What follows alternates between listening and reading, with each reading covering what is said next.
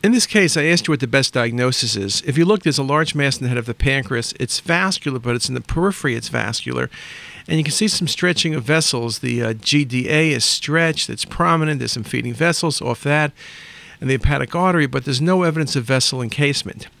This is not the appearance of an adenocarcinoma, that's hypovascular. IPMNs are cystic lesions. Lymphoma is diffusely infiltrating. If I gave you the choice of a neuroendocrine tumor, you might consider that, but this is a classic example of one of the appearances of a serous cystadenoma. Peripheral vascularity, cystic and solid components, and I think the cystic and septations would often be better seen on the venous face imaging.